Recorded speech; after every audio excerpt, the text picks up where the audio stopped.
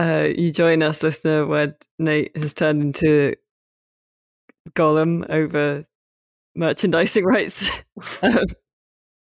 We could make a Sugar's heart shirt. Yes, we could come up with a design. A horse's heart. The Queen's chest opened. No, don't like that.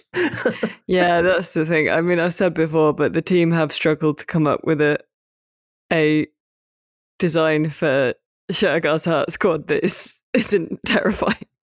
Isn't there a documentary about Shergar coming out with Vanilla Ice? Yeah. At last. This has been, our brand is established enough that this has been tweeted at the Rock Paper Shotgun account on Twitter. But yeah, so Vanilla Ice is narrating a several-part documentary about Shergar for the BBC, I think, or like ITV or something. They should talk to us about pop culture, like ripples that it caused. I just want to know, like, why? Like, has Vanilla Ice always been passionately interested in Shergar? like, why would you go to Vanilla Ice? Maybe he is Shergar. I'm having to clamp my mouth shut so as not to start redoing his one song about a dead horse. Oh God. Move on.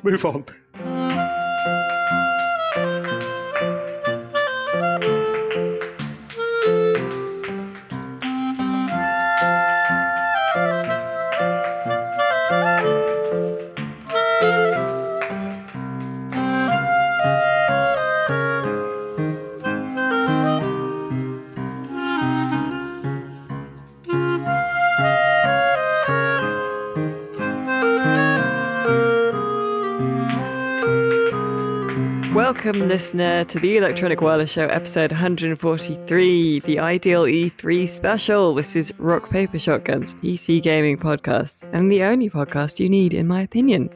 I'm Alice Bell, and I'm joined this week, very excitingly, by Jeff Keighley. Hello. And Ving Games. Hello.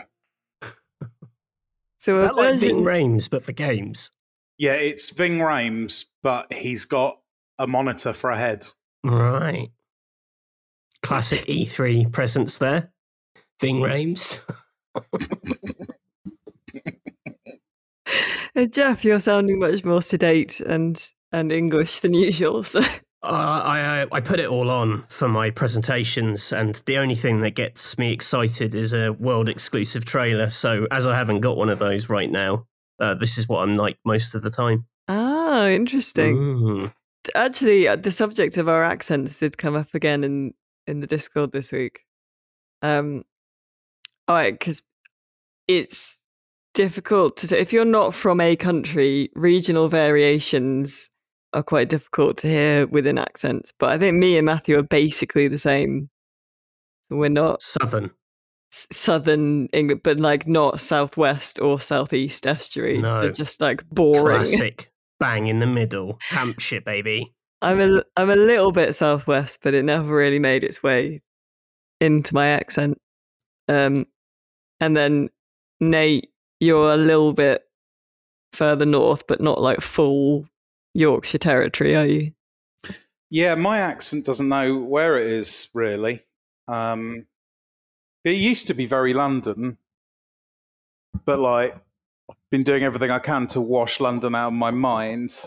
I think the Midlands are starting to seep in around the edges. And Dad was from Derbyshire, which is the East Midlands, which sounds very different. I've got a little bit of that, maybe. And a big old hefty slice of grammar school RP. Oh, nice. So none of us are very regional, really. But no.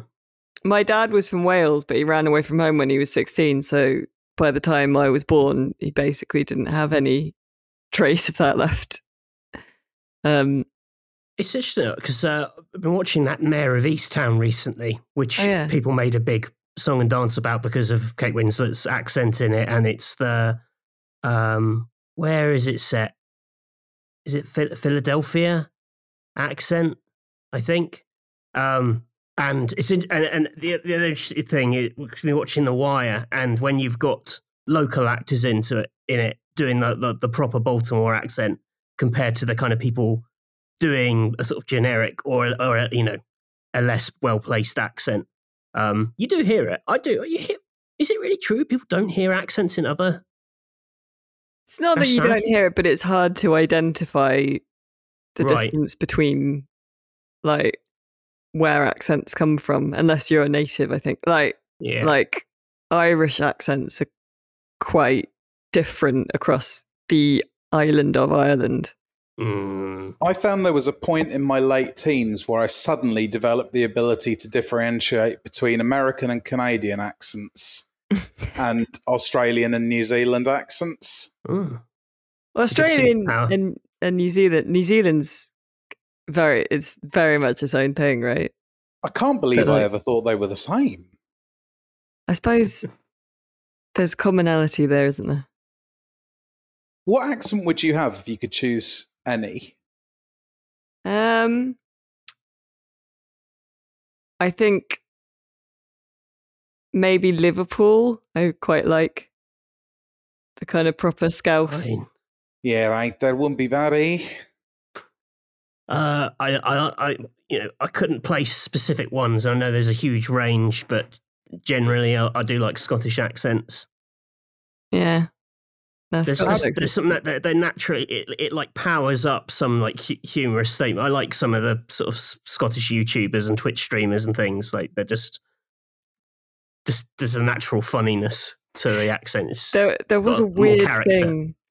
Like this is quite inside baseball for listeners as well. There was a weird thing a few years ago, and I think it's mostly stopped now, where English games journos would use like Scottish patter, like they'd use like even the word patter, like they'd use like Scots slang and stuff.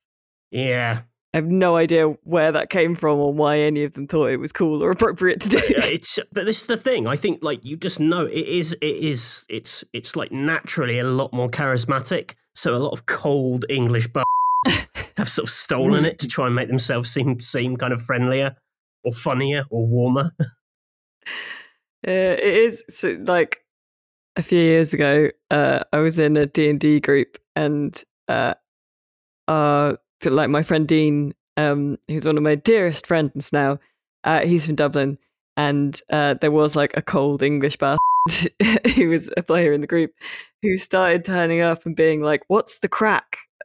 It doesn't work in an English accent. Yeah, I steer clear. I just couldn't pull that stuff off. So luckily, I've got my portfolio of flawless Sopranos accents to fall back on at all times. So they were a real triumph last week, I think. Well, that was, I think, the jumping off point for the discussion of accents. Because, yeah, your Sopranos voices were so accurate. Polly Walnuts. We've literally just started rewatching The Sopranos this week, and the gulf is so much more vast now that I can hear those accents in that kind of proximity. How dare you? But anyway, this week, our theme is going to be our ideal E3 show. So it's not. Because I thought we should do something E3, but I didn't want to do one of those like nostalgic best E3 moments, and I didn't want to do like predictions because we've done that before, I think. And so the pitch this week is that, do you remember the good old days where E3 was just 3 shows that you had to watch instead of a million? It was just Sony, Xbox, Nintendo. Well, E3 is now just one show. And we've been put in charge of it, and we can build our own show. At last, of the proviso that being that we're not allowed to say the best E3 ever wouldn't be about games; it would be about lilt or fish. Like, my ship is sunk already. So I think without further ado, we should get into the planning stages of best E3 ever. So are we each pitching our own ideal E3, or are we trying to collaboratively agree a consensus ideal E3 designed by throw committee? ideas into like a pot, right? Yeah, I was thinking consensus because that would be funnier. For example, who should host, if anyone? Ving Games. A So chilling Ving- cyborg created only for the 3 days of the event. But why? Is it just because his name can be turned into a games pun? Is that? That's correct. Great. Also, he's a really big man, and I think his body could probably withstand having a PC monitor. I mean, we wouldn't use the actual Ving Rhames. We'd like clone him, like I say, specifically for the event, and like transplant a monitor onto his head, which displays his emotions and stuff. You see, I think for the average person who's tuning in or going to E3, like the only bit of Ving Games that works is the idea that they get to see the Ving Rhames. If it's not even that, if it's this weird sort of thing you've made in a lab, I think people would be very disappointed. Like if it wasn't Keanu Reeves who came out, but was a clone of Keanu Reeves, and he had, they'd actually turned him into Johnny Silverhand, they'd actually given him a metal hand, I don't think the audience reaction would have been as positive. Okay, fine. What about it's... are they still tipping Idris Elba to be the next James Bond? Well, sometimes, yeah. Right, so I it's think him. he's kind of always in the conversation, but not, All right, okay. Well, if it's not confirmed, it's Daniel Craig, but he's got a monitor for a head, and he's called Games Bond. And the show starts up, da, da, da, and there's a big graphic of a computer monitor, which like powers on, and there's him aiming a mouse at the screen, and he clicks, and blood rains down, but the blood's all made out of zeros and ones. Oh, like the Matrix. Yeah, or games. Yeah, that too. But we're Is discounting like Jeff. I don't think it should be Jeff Keighley. I've got a plan for Jeff as well, but I don't want to. I want to keep my powder dry on that one.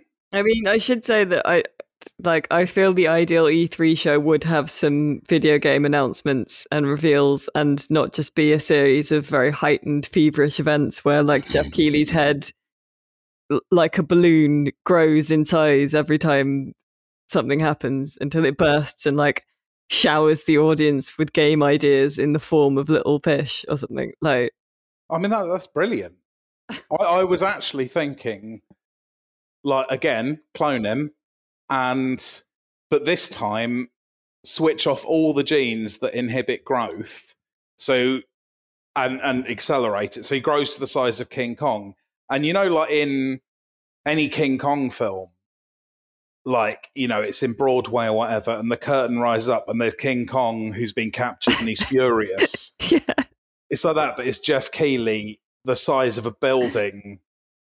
And it's like, trailers. I feel like Nate's Ideal 3 is really burying the lead. Like, it's pitched as like a video game show, but then it turns out has made huge scientific advancements. Well, yeah, like what I'm gene saying therapy. You need a shockingly post-human nightmare as the centerpiece to really drag in the world's attention, That is, I mean, I imagine that has come up several times at like the Xbox conference planning meetings. Every time Major Nelson is like, "Me, do it to me, turn me into the shocking post-human nightmare." Well, they had the big gorilla shouting into the camera last year, didn't they? You're the only person in the world who liked that. Yeah, but it was real. You can't say that wasn't a genuine alien gorilla. I think it's a test. I think they've tested that idea now and seen that it doesn't really land so much that you have to delay and remake the game. Like, it's the exact opposite of what you're trying to achieve with an E3. It's what you want. All right, okay, Matthew, what would your... Well, I think, like, are we talking about it having just a conference for all of E3?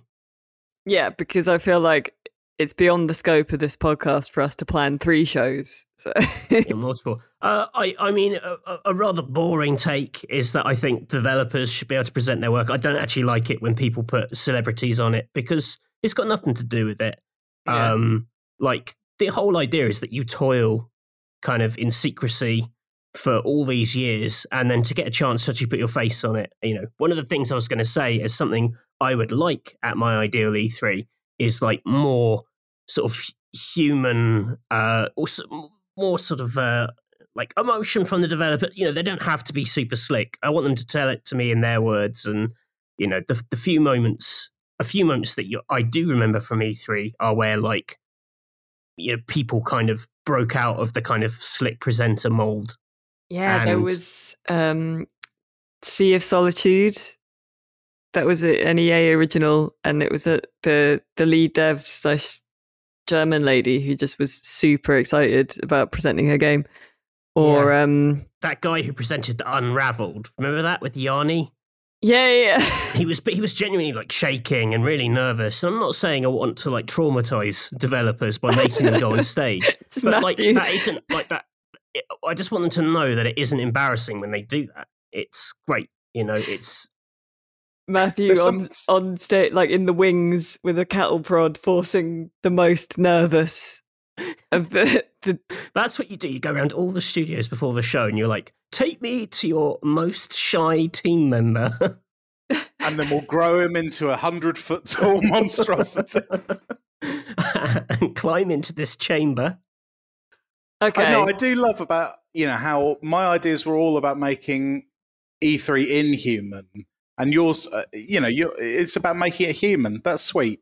Yeah, that's respect you for that. I love that thing a couple of years ago at the Ubisoft conference where the Rabbids and Mario guy was like having a little cry in the audience when Miyamoto was like, David, you know, I love working with this guy, and you could tell he was just having his like mind blown to have got to that point or whatever. Yeah. And that's stuff I really like because, you know, that's what I don't want. Keanu Reeves being the face of a, you know, project unless he actually made it and he is the shyest member of the team, which I would be surprised. I mean, he seems a very confident dude. I don't know. I think he seems quite sort of nice and retiring. You know, imagine having it. Well, yeah, I guess that is true. I was just going to say, imagine a studio where Keanu Reeves is like the least confident person. It would just be a nightmare of like egos and personalities. CEO Bike or Shout Horn. All right, so compromise then so far is that we're agreed that all the games should be presented by developers, but those developers will be 100-foot tall monsters. Yes. Yeah, or you know, modified in some way from what God intended. So like they have like a screen embedded in their tummy playing the trailer like a Teletubby. Yeah, that's perfect because then they can narrate their own footage. Okay. A bit, I guess, to tie in with that and sort of the sort of showmanship that Nate so clearly craves. I really like it when something descends from a ceiling during a conference. With you 1,000%. I like it when Microsoft have like a car that comes down from the ceiling and everyone's looking at the car. It's dumb, but it's, you know, I like the theatre of it. Yeah, there was the one conference I went to in person because I've been to E3 a couple of times, but you just are there. But I don't often like get into the conferences or apply to get into the conferences because you actually are able to cover them much better. Oh yeah, from outside. Basically, you can either be at E3 or know what is going on at E3. Yeah. So, but the one time I went to was the reveal of the new Xbox. Not this one, the one before. So the Bloodmaster, yeah. And there was a bit where they just brought a new, like, it's like, oh look, it's the new model Porsche or something. They just brought like a new car on stage. I want everything to come down from the ceiling. All the developers, I want them all to be up there in harnesses, and they're just waiting there for their bit where they descend for the show. Like a regional production of Peter Pan. occasionally, like, shoes are just falling down into the audience, and people are like, "What the hell's up there in the shadows?" It's a load of nervous programmers. Vast nervous programmers. Vast nervous programmers. Yeah, and that's the thing. When the shoes rain down, you'll be like, "Whose shoe is this, and why is it like 2 meters long?" This is a giant slipper. So that we will lose some of the audience in the process, is what we're saying. I mean, no, because they all get free armor. Oh, right, yeah, that's the free tap. Well, that's another thing I like is as a little dramatic device is when they're like, everyone here gets a Kinect. They don't really do that anymore, but there was a phase where Xbox would say, here's the Xbox 360 Slim, and everyone in this room is getting one, and then the crowd goes nuts because they're all getting free stuff and they're total shills. So a bit of that. You're all getting armor. Yeah, I didn't get any free stuff. But the year I was there was the year where like they front loaded like the main audience area with like influencers and fans and stuff. And it was the year where someone yelled, "We love you, Phil!" Yeah. Phil Spencer. Phil Spencer doesn't care about you. You're a potential sale to him. Trained audiences should be banned from Dream E3. So how are we going to allocate tickets and stuff then? It's press and like PR stuff basically. You can't you didn't used to be able to like buy a ticket to the conferences. Well, but this is what I'm saying. Are we going to democratize it? I mean, based on that, the audience should surely be an army of cloned Matthews wearing armor. So just sitting there like so much cloning. This is going to be such an expensive show to put on. Yeah, Master Chiefs. Let's get loads of them. Yeah, so loads of Matthews in Master Chief armor. I mean, if they're clones, they don't need the armor because it doesn't matter if they get crushed by the shoes. Interesting. So Matthew's adopting the philosophical position that clones don't have souls. I mean, to be fair, that was the presupposition for Ving Games. Otherwise, it's inhuman. But as the original, I give permission for my clones to be crushed by shoes. Haven't you seen The Prestige, Matthew? He thought it was aspirational. Yeah, I'm like, screw the man in the box.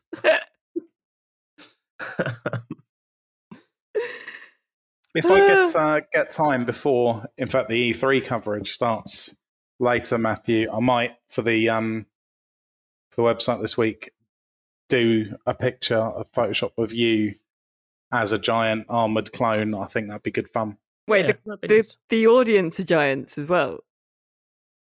Oh, not 100 foot, but I mean, large, because, Matthew's already a tall man. Let's add a foot. Why not? Aren't you creating a dangerous situation where your clones are going to be more powerful than you, Matthew? Well, that's why I finished most of them off with the shoes, to be honest. Okay. You end up with a Planet of the Matthews situation otherwise. Yeah. Like, the shoes aren't really an accident, it's a requirement. Like the conference has a double... It's like one half is trying to sort of like support what's happening on the stage, but also by the end, we do need to have killed all the clones. That is important. Okay, camera so cuts to a haggard Alice stepping out of a spaceship escape pod onto a apocalyptic beach and looking up at a massive half-shattered statue of Matthew Castle. You idiots! You finally went and did it. The ideal E3. So the clones are not wearing armor now. Because we want them to die now. We want the audience. Ideally, it's not want, need.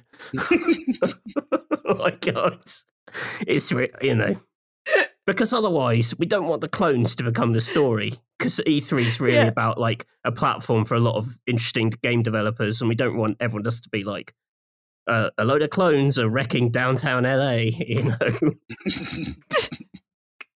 Also, because it's got my face all over it, and that's terrible PR for the original me. Yeah, that's true. LA is going to be out of lilt for... Rio, please. Rio, sorry. Okay. Okay, yeah.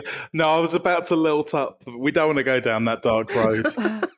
Okay, all right. So we've established the sort of framework. So Yeah. what games do we want to bring to the Ideal E3?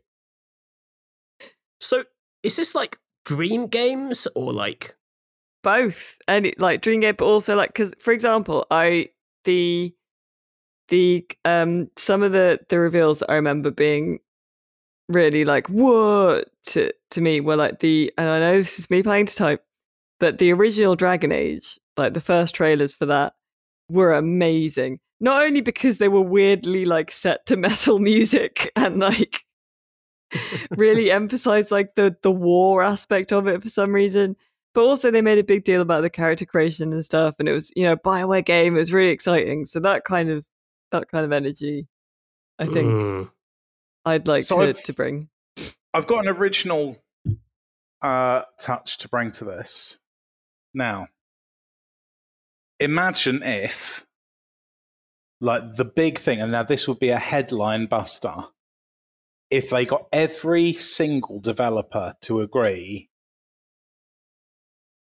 that there would be a year of no new games, and that was the announcement, a fast of games to whet people's appetite for the next year. right. And then a 1 minute silence. I don't know if the clones would adhere to that. Matthew. Oh, Matthew doesn't like that. That's not testing well with the Matthews. Yeah, I'm not keen. So I know that like a wilder version of me would definitely not be keen. Wait, hang on. We keep adding things on to these clones. So the clones are also like angrier versions of you. Well, I don't. It's terrible to think that in my head they're like a sort of pale imitation of me. So they haven't necessarily got all my, my ability to kind of look at everything and kind of bring all that together and work out what the best course of action is. I don't know. This is terrible. I think the fact they've been denied like any human rights would probably make them quite cross. Yeah, but they get primo seats at the conference. Okay, what if there's the announcement is no games for a year because you've all got to learn to appreciate them more. But all the developers have all worked together on one game, which you can only play during this weekend. Which is what? Well, that's for us to decide. I wouldn't dare presume. I mean, in fairness, sort of a hard reset might be helpful because, and I know this isn't PC focused, but this isn't politically correct. But Sony have got into this habit where, like, if they didn't have any big sort of announcements that year, they'd announce something that was like 4 or 5 years away from release, and now they've got stuck in that kind of loop where they announced everything kind of a bit too early. So then when it comes to the time that they should have announced it, they don't have it, and then they have to kind of announce something else that's really far out from release. And I think a few publishers and developers have maybe got into that habit a little bit. So it'd be quite good to just reset a bit. Yeah, it would just be, look, rather than announcing anything new, focus on what you've already got. Oh, listen, so E3s, loads of people refer to it as Games Christmas. It's the time of the year where like all the exciting stuff happens. What you're proposing is a Christmas where there's no presents under the tree. And like, yeah, I'm Games Cromwell, baby. And your folks are like, this year, the gift we're giving each other is just like the appreciation of our own lives. And, it's decent, but it also sucks. So I just don't think that would fly. Okay. For me, E3 still has ties with, like, it's such a gamey games thing. It's a real, like, games magazines in the 90s, E3. It's like, it's gaming at its most sort of obnoxious, and I kind of love that still. So what about just one game announced? One, like, giga game? Well, I mean, it's kind of... The notion's preposterous, because it means lots of people wouldn't be playing to their strengths, Yeah, it would be fascinating, though, wouldn't it? I think it would be terrible. I think if you add it, are there more good people? I don't know. I think the strengths of everyone would be completely lost. Because if you're like, oh yeah, like Nintendo, they just designed the audio menu or whatever, and you're like, well, what a waste of their talents. No, it would be like one massive overarching game with like AAA titles as mini games within it. Oh, well, then you are talking about that. What you're actually talking about is just E3, where everyone announces a game, except it's all combined and everyone has to play all of them.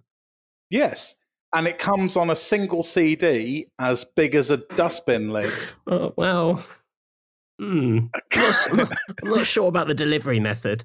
I do like the idea that you can play everything you see. Like one of my favorite lines that, and it is just a advertising line, I guess, but when Xbox have their, everything you're about to see is on Game Pass, so it kind of feels like you own all of this already. Is always quite exciting and buzzy in the moment.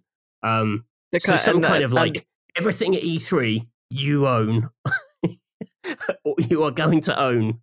That's a pitch. I've solved two problems at once here. All right. So, yes, all of the cloned Matthews souls, although their consciousness is put on viewers' Game Pass accounts.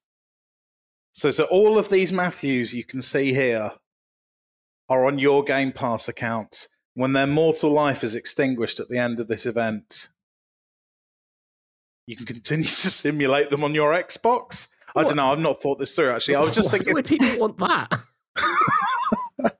They came for games. Imagine if, like, Clippy was like a small Matthew in the corner of your screen on your computer. Like yeah, that's it. He lives in your Game Pass account and, like, gives you advice and things. Or just, like, roasts the game if it's bad, or roasts you. Yeah, but there's no games for them to roast because you're proposing a world where no one makes any games. Well, you still got all your old games. That's the thing. It's just a year of fasting from games. This huge conference we've put on, the whole purpose of this E3 is to tell people you can play all your old games, except now there's a really distracting presence on the screen. Oh, okay. Perhaps I'll row back on that. They can't all be winners. I am warming to the idea of, like, if you watch this E3 or you come to this E3, you get everything at E3. I think that's quite fun. Yeah, I think that would be good. So, like, at every game, it's sort of like Oprah, right? Like, after every game announcement reveal, like, the dev is like, and that's available to play right now. And every single time they say it, the crowd of Matthews goes even more wild. Yeah. Have we thought of maybe a sort of a Hunger Games system where members of the public can join the Matthews if they can best themselves against them in an arena combat environment? I feel like we're getting hung up on the Matthews. Yeah, I mean, I don't really want to distract from the main E3. That's fair. I was going to ask if there was a way we can make PC gaming a bit more relevant at E3, because traditionally, it doesn't really because no one like owns PC gaming particularly. It doesn't have like a platform holder. It feels quite underrepresented. You are basically there to see multi-format games, and where there are PC exclusives, it doesn't feel like they get the same kind of like reach or notice as everything else. It still feels like quite a costly event. And I know you get the PC Gamer show made by our friends at PC Gamer, which does a good job. And but there I often see stuff where I think these games are technically massive. There's a lot of games on PC that are as big as any AAA game, but they just don't have that kind of presence, or they don't feel like a Roblox.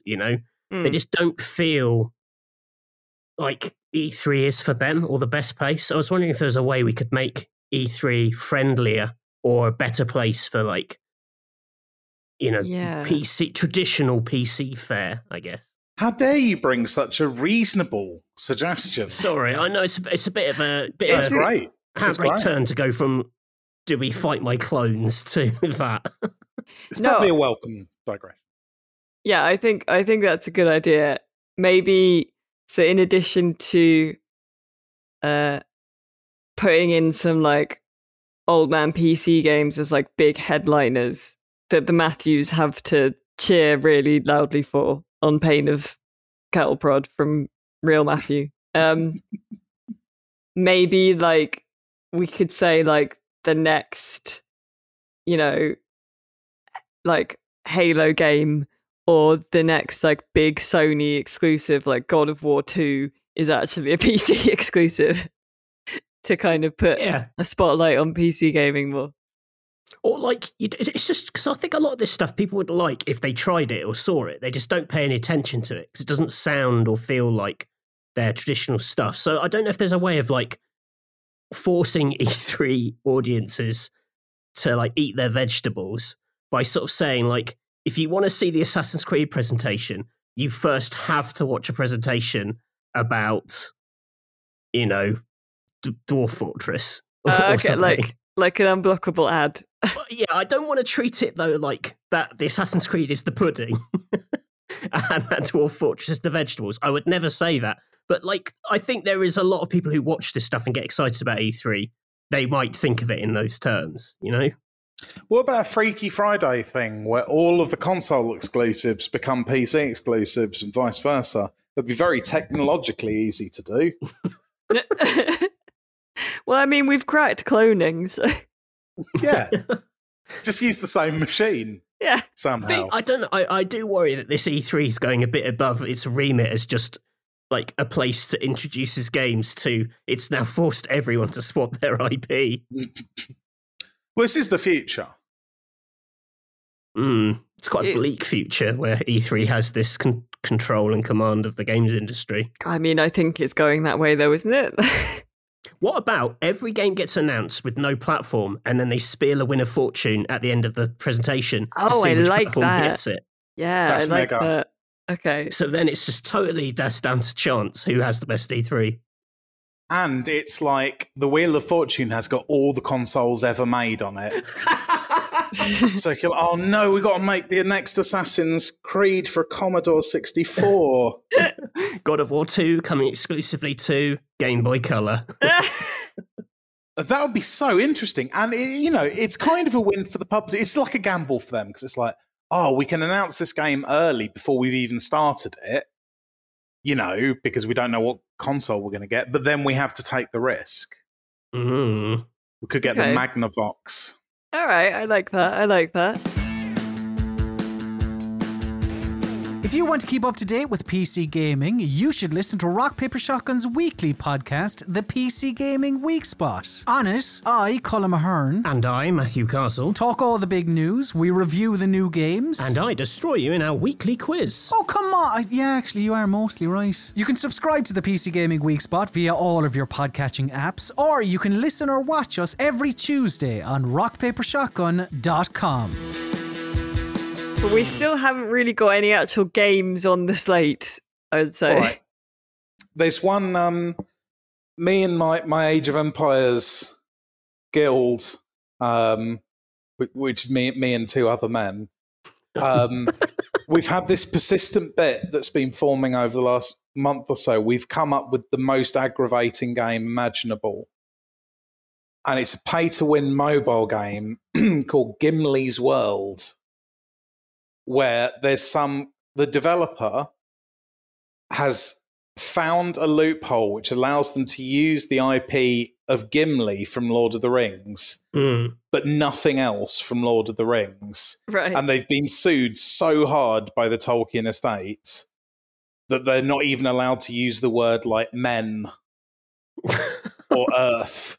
And they are absolutely up the creek without a paddle financially.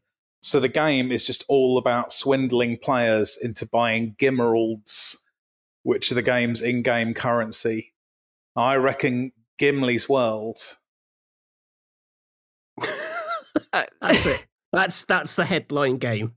Yeah, Gimli's World. It's a game that's been nuked by intellectual property lawyers so much. They can't use Middle-earth or anything, so he's just like at a school Like, you know, he's got mates at high school and stuff, and to be he fair, solves that mysteries. Gollum game has the kind of faint whiff of that about it. It's like, yeah, I think subconsciously that's where this idea came from. it's like all you've got is Gollum. So it's the story of how Gollum chucks the ring into Mount Doom or whatever, and you're like, is that right? Except it's not Mount Doom, because that's also trademarked. We figured as well, the ultimate purpose of the game, what you'd be spending your Gimralds towards, is unlocking the legal action for the company to acquire the IP rights to Bluto, the villain from Popeye. Nice. That's the reward. I mean, okay, sure. Let's not have that one. I like it when they're not necessarily just like gritty reboots, but when something, I do like it when something comes back after years away, like a Shenmue or whatever, or something that you've figured is just dead and gone for good. So like maybe dip into a bit of the LucasArts back catalogue. I'd like that at my E3. Where they're like, here's a proper Monkey Island. We've got all the original gang back on it. You know, maybe give it to Double Fine or whatever. That would be great. Something, a real like nostalgia play for my childhood. Okay, which one would you choose? I would probably Monkey Island as a world that I feel like there's just loads of stories to be told in that place. You know, like I don't think they should make like a Grim Fandango 2. I don't think you could, story-wise. But yeah, probably Monkey Island's my favourite of that lot. I'd back that. And would we be talking, would you do the same format again, just with today's technology? Would it be how far are we diverging? You're just using the IP, but doing something new with it? No, I'd be quite happy for them just to make like a really kick-ass, beautifully animated, wonderful voice acting, point-and-click game. It doesn't... There was that weird period where it felt like, to go legit, all point-and-click games kind of became 3D and started controlling a bit like, there was the 3D Monkey Island, and it never quite clicked for me. I felt like everyone was working so hard on making this big, complicated 3D world that they like lost focus of what made those games great. Or yeah, it did make a bad genre even worse. It's not a bad genre. It's a great. How can you not like point-and-click game? It's like, that's pure you, isn't it? No, it's dreadful. It's all jokes, though. I can't think of many jokes I've enjoyed in those games. I mean, they're quite funny and stuff, but like, I think maybe it's because I've spent the last 20 years having people like quote the sword fighting insults at me. And it's kind of like the Monty Python effect. Where like once something has been quoted at you 1,000 times, you just sort of want to incinerate it. I have the same thing with the Hitchhiker's Guide to the Galaxy. Like, I'm sorry, like if you like Hitchhiker's Guide to the Galaxy, that's fine. But there is a subgenre of Hitchhiker's Guide fan who is the worst person in the entire world. You're right. No, you're right. And have just killed any interest I had or may have ever had in that franchise. I think this stuff can still be done. It's what I was talking a few weeks back about why I like the Dark Side Detective, is it felt like it was of that tradition, but hadn't succumbed to the kind of the snide, sort of sarcastic, withering sort of hero who just blasts everything and anything he meets, It's just naturally charming. Not everything has to be a big joke. It's not like nerd humor. We often find that things are funnier when they're not under pressure to constantly do jokes. Like the funniest stuff is usually stuff that isn't a comedy. But I just is very funny in its spare time. Though that's like Tim Schafer and the lot at Double Fine, like, make games that do make me laugh. Like I like that guy's sense of humor. I think he has a great eye for character. I think they've still got the stuff to kind of bring a Monkey Island back. I probably wouldn't want to do it, because he wants to move forward and do other interesting things. But we probably don't need more remakes, do we? And reboots. But yeah, this is why we keep getting remasters of stuff. It's because but there's like obvious stuff, and then there's things you're like, oh yeah, that I like that. That's not the vibe I'm going for. I'm going to drop my bad boy image and just make a sensible suggestion. More original RTS games, big budget ones. Like, because at the moment, it's either, like with the exception of Age of Empires 4, which I'm very excited about, it's either safe bet remakes of stuff from the early 90s, or it's pipe dream early access stuff that, if it does get finished, is years away and made on quite a low budget, which can still be brilliant, but it's, you know, at the risk of sounding snobbish, there is something special about a big old, like bells and whistles, mega budget real-time strategy game that we just don't see these days. And that's my nostalgia. I'd love that. I think that'd be good. I mean, I was going to suggest sort of similarly to the idea that we need more new things. I think I'd quite like if, you know, someone like a Tim Schafer was given just like a lot of money to make something explicitly new, sort of in the way that like Psychonauts was totally new. Because I played Psychonauts at the weekend and I was like, God, this is good, isn't it? Yeah, it is. Yeah. And it still feels really new and different. And I'd like another Psychonauts, but not a Psychonauts 2. Do you know what I mean? I'd like a new That's thing. What I was like thinking of when I was thinking, maybe it would be a waste of them to just go make more Monkey Island. Actually, like just do what you did with Psychonauts, but not Psychonauts 2. Although I'll happily play Psychonauts 2.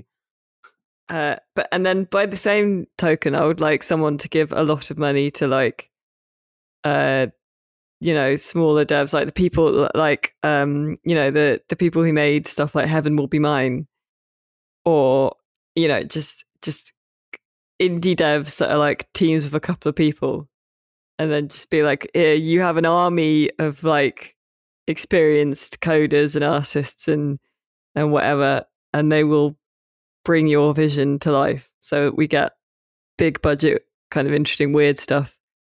I think that would be cool. But also, I would like Dragon Age 4. So. Yeah.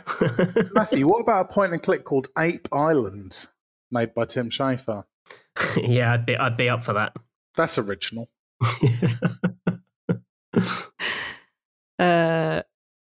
Yeah, so I'd like, because like I think we do need new stuff, and it is bad when it's just the same kind of big budget things that are getting all the money every year. In the same way that like I do like the Marvel Cinematic Universe, and I watched the new Loki TV series last night, but it is a bit kind of creatively worrying that Disney own everything, you know? It's bit getting a bit serious here, lads. Yeah, unfortunately, they're just playing to a big audience of my clones. That's where they've gone. I felt the same with The Mandalorian, because I loved that show. Like, I genuinely thought it was brilliant. But I had this thought afterwards and thought, imagine how interesting that would have been if it hadn't have been Star Wars, if it had just been someone's new sci-fi property. I just thought, yeah, but then it would have failed by definition. And that's bleak. Also would have been weird when Mark Hamill turned up. Yeah. That would have been a bit Gimli's World, actually, wouldn't it? What is this? It's like I'm just some guy. Bluke Star Sailor.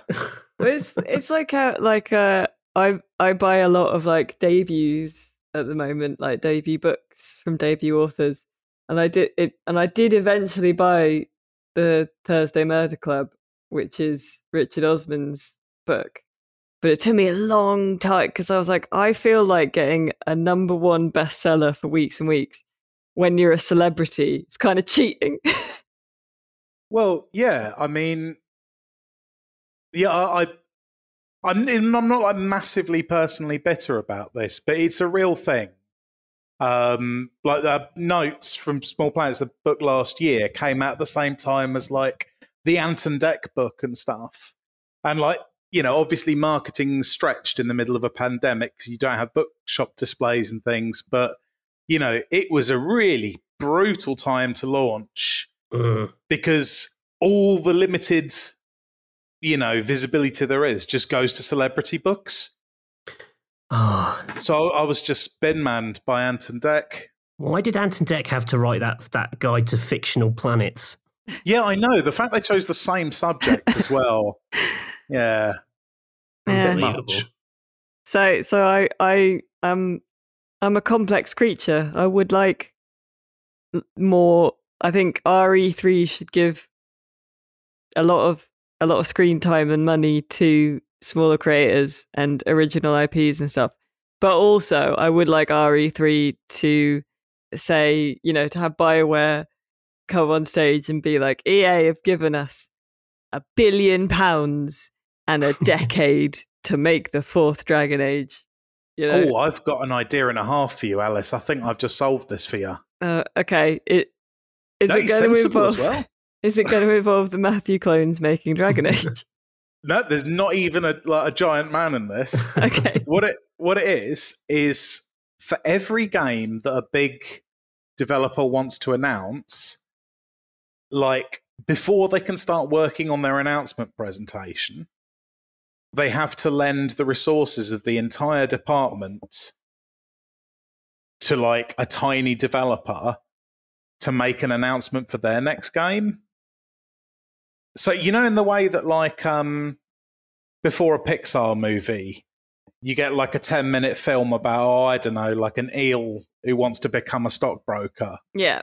Yeah. Like you'd have the same. It's like, they'd announce Dragon Age 1 million. But before that, everyone, check out Chimney Sweep Renegade from Jack in the Bin Productions. And, it's some like 2-man studio in Bristol who have just had BioWare's entire marketing juggernaut turned to promoting their Chimney Sweep Bullet Hell game. That. Indies as like the teaser feature before the main event. That's great. But it's done with the same budget, like a massive, they get James Bond on stage to announce it and stuff, and he's got a metal arm. Yeah, I actually, like, one of the things that bugs me about current E3 is how you get all these like indie directs, but they kind of treat themselves like second-class citizens. They're a little bit like, oh, we're the weirdo collection, and you're like, well, that's not going to work, is it? I mean, it's fine for the other 20 weirdos, but like, I don't know, it's not like have a bit of pride. Just don't have like an obnoxious guy in a waistcoat and a top hat presenting your weird indie game. Just treat it like anything else. Let's just have parity. Like even in the big show, like Xbox will be, Microsoft will be doing their show and they'll be like, and also these indies, and there'll be a montage of like 50 indie games condensed into like 2 minutes. And then you just don't know. People being like willfully odd and alternative, and you're like, don't you want people to buy this stuff? So every developer has to do another person's announce, and every single game on the agenda has the exact same amount of time. There you go. Okay, I like that. The clones approve. As much as I can control them. Yeah, like I'm sort of imagining like all the clones each behaving like an emperor at gladiatorial games, like thumbs up and thumbs down. Yeah, one doing a thumbs up just looks stealily and slowly to its left and sees the one next to it is doing a thumbs down. And then, like, a big Beano fight cloud appears. Yeah, I like that idea. So indie games receive the same marketing budget as Yeah, it's like election campaigns where you've got a limited spend on everything. It keeps it fair. Yeah. And Alice O actually suggested today that we have to have at least one Just Dance slot for the Ubisoft clown dancers. Yeah, that's important. Respect that, yeah. So they've probably been hit very, very hard by COVID. Yeah. So, because no one wants to see a dancing clown when you're locked in house. There was one convention I went to. I don't think it was at E3. I think it was at like a Gamescom or something, where one of the Just Dances was there, and it was really kind of dystopian because like every 20 minutes, like clockwork, they'd come back on stage and do the same routine again. Oh, I'm afraid I'm about to innovate again. Okay. So you know how E3 is all about announcing like the birth of games? Mm. You know the really cool Ghanaian coffin dancer Undertaker guys? Yeah. Yeah. What if every E3 a game had to die? Oh God. Like, And the what? developer would just like send out a patch that would delete it irrevocably from everyone's hard drive. And you'd have the Ghanaian Undertakers on stage with a coffin full of CDs. Because those Well- guys have got incredible moves. I don't know how the Matthews feel about digital rights management. They're pretty disinterested. So it's fine. Yeah. If the coffin, as long as the coffin descends from the ceiling, they're fine. That's all they're interested in. Is the The spectacle. Undertaker's abseil down, holding it. They abseil down the massive Jeff Keighley. Yeah. Oh God. Okay. Well, I think we've probably. I mean, we spent more time on like the crowd and cloning and the presenter than the games, but I feel like our It's audience missing has live come, events, you know? has come to expect that. And Really, E3 is going to seem very boring after this pod.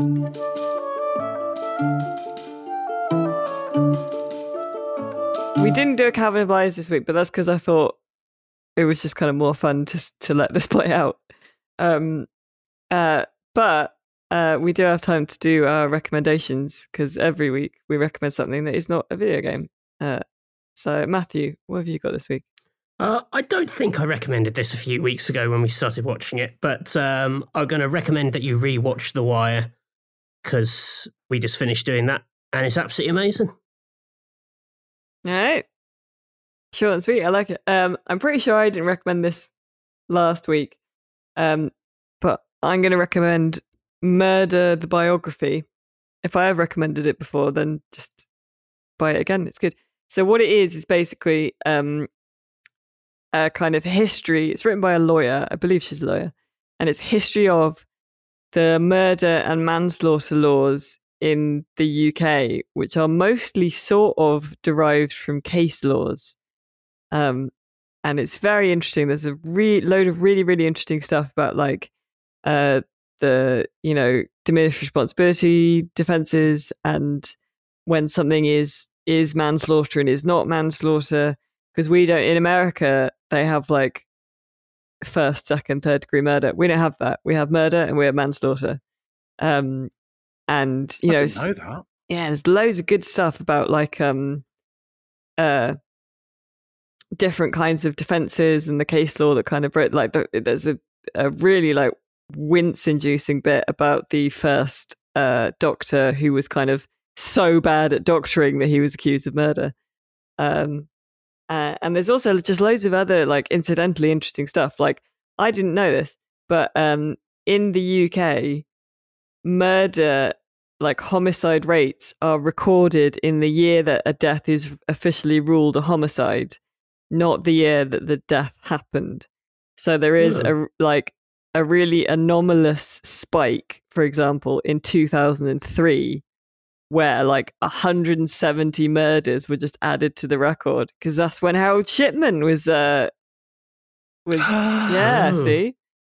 So that's so weird. So even though he'd done the murders over like a span of 30 years, they're all on the record for like 2003, and it just looks like there was loads of murders that year if you don't know that.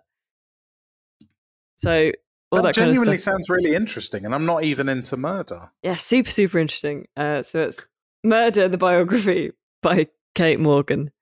What have you got? The figures for our E3 with all those clones getting crushed. Oh, it's gonna be a disaster. yeah. Oh, that's one final point, actually. We should be quick to address. Where are we holding this? Oh, London, UK time, absolutely. Ideally, E3 for me will be happening when I'm awake. Can it be in Walsall? I mean, I guess the ideal E3 for you would be your hometown. Yeah, and also, it helps boost a region that's struggling. and, you True. know, takes the litre of milk away from London's already dripping more. Mm. I'd say host it in whichever country is most lenient towards clone murderers. Yeah, this has definitely happened in the Cayman Islands. Yeah. Yeah, true. Okay, yeah. But as long as it's broadcast sort of BST or GMT friendly hours, then we're Definitely. Nate, what's your recommendation this week? Really practical one, this one. So you might have noticed, gentle listeners, it's been a bit warmo the magnificent recently, weather-wise. And the medication I'm on for ADHD makes me sweat very heavily at night anyway. So I've been quite warm.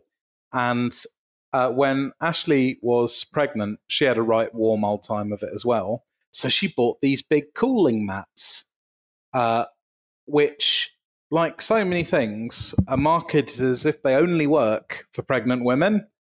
But in actual fact, they're immensely useful for getting to sleep, whoever you are. They are incredible. I don't know how they do it. I think it's like a warlock's bones have been flattened and put inside them because they stay cold despite being under a sweaty lad. Wow. And Yeah, are there, really. Yeah. are there any brands in particular, or can you just get a sort of generic cooling mat? Oh yeah, there's like a bill. If you just search for like pregnancy cooling mat, you get ones of all different sizes. Some are shaped to bodies. Some are not. Mm. It'll make your summer better, that will. Lovely stuff. Well, thank you very much. And thank you, dear listener, for joining us for this episode 143 of the Electronic Wireless Show, the Ideal E3 special. I think we can all agree that we have truly come up with some amazing ideas. Yeah. We'll send those along to Jeff and Phil and it's not Andrew House anymore, is it? Who's Sony? I don't know. But we'll send those out. We'll see if anyone, we'll run that up the flagpole, see if anyone salutes. Until next week, listener, do remember to check out the Discord, where there are lots of fun things like monthly games and different channels for different kinds of chat, including one specifically for the podcast. And there is now the promised new merch, which has started to arrive, but it's a different store link. So it's not Teespring anymore. So I will put the new store link in the show notes, including a very snazzy Calvin of Lies double A side t-shirt. It's so good. I love it. So do check that out as well. And remember to check out Rock Paper Shotgun on all your favourite social media, or at least Facebook, Twitter, and YouTube by just searching for Rock Paper Shotgun. But for all your PC gaming needs, just go to rockpapershotgun.com. And if you're looking for more podcast fun as well, do remember we have the PC Gaming Week Spot, which comes out on Tuesday nights, which also stars Matthew. And this week is very E3 prediction kind of focused, if you wanted a more conventional E3 show. And then, of course, we have the fortnightly Ultimate Audio Bang, which is all about online shooters. So check those out as well. But until next week, it's goodbye from me, Alice Bell. It's goodbye from Jeff Keighley. Goodbye. And it's goodbye from Thing Games. I do not wish to be destroyed. Bye.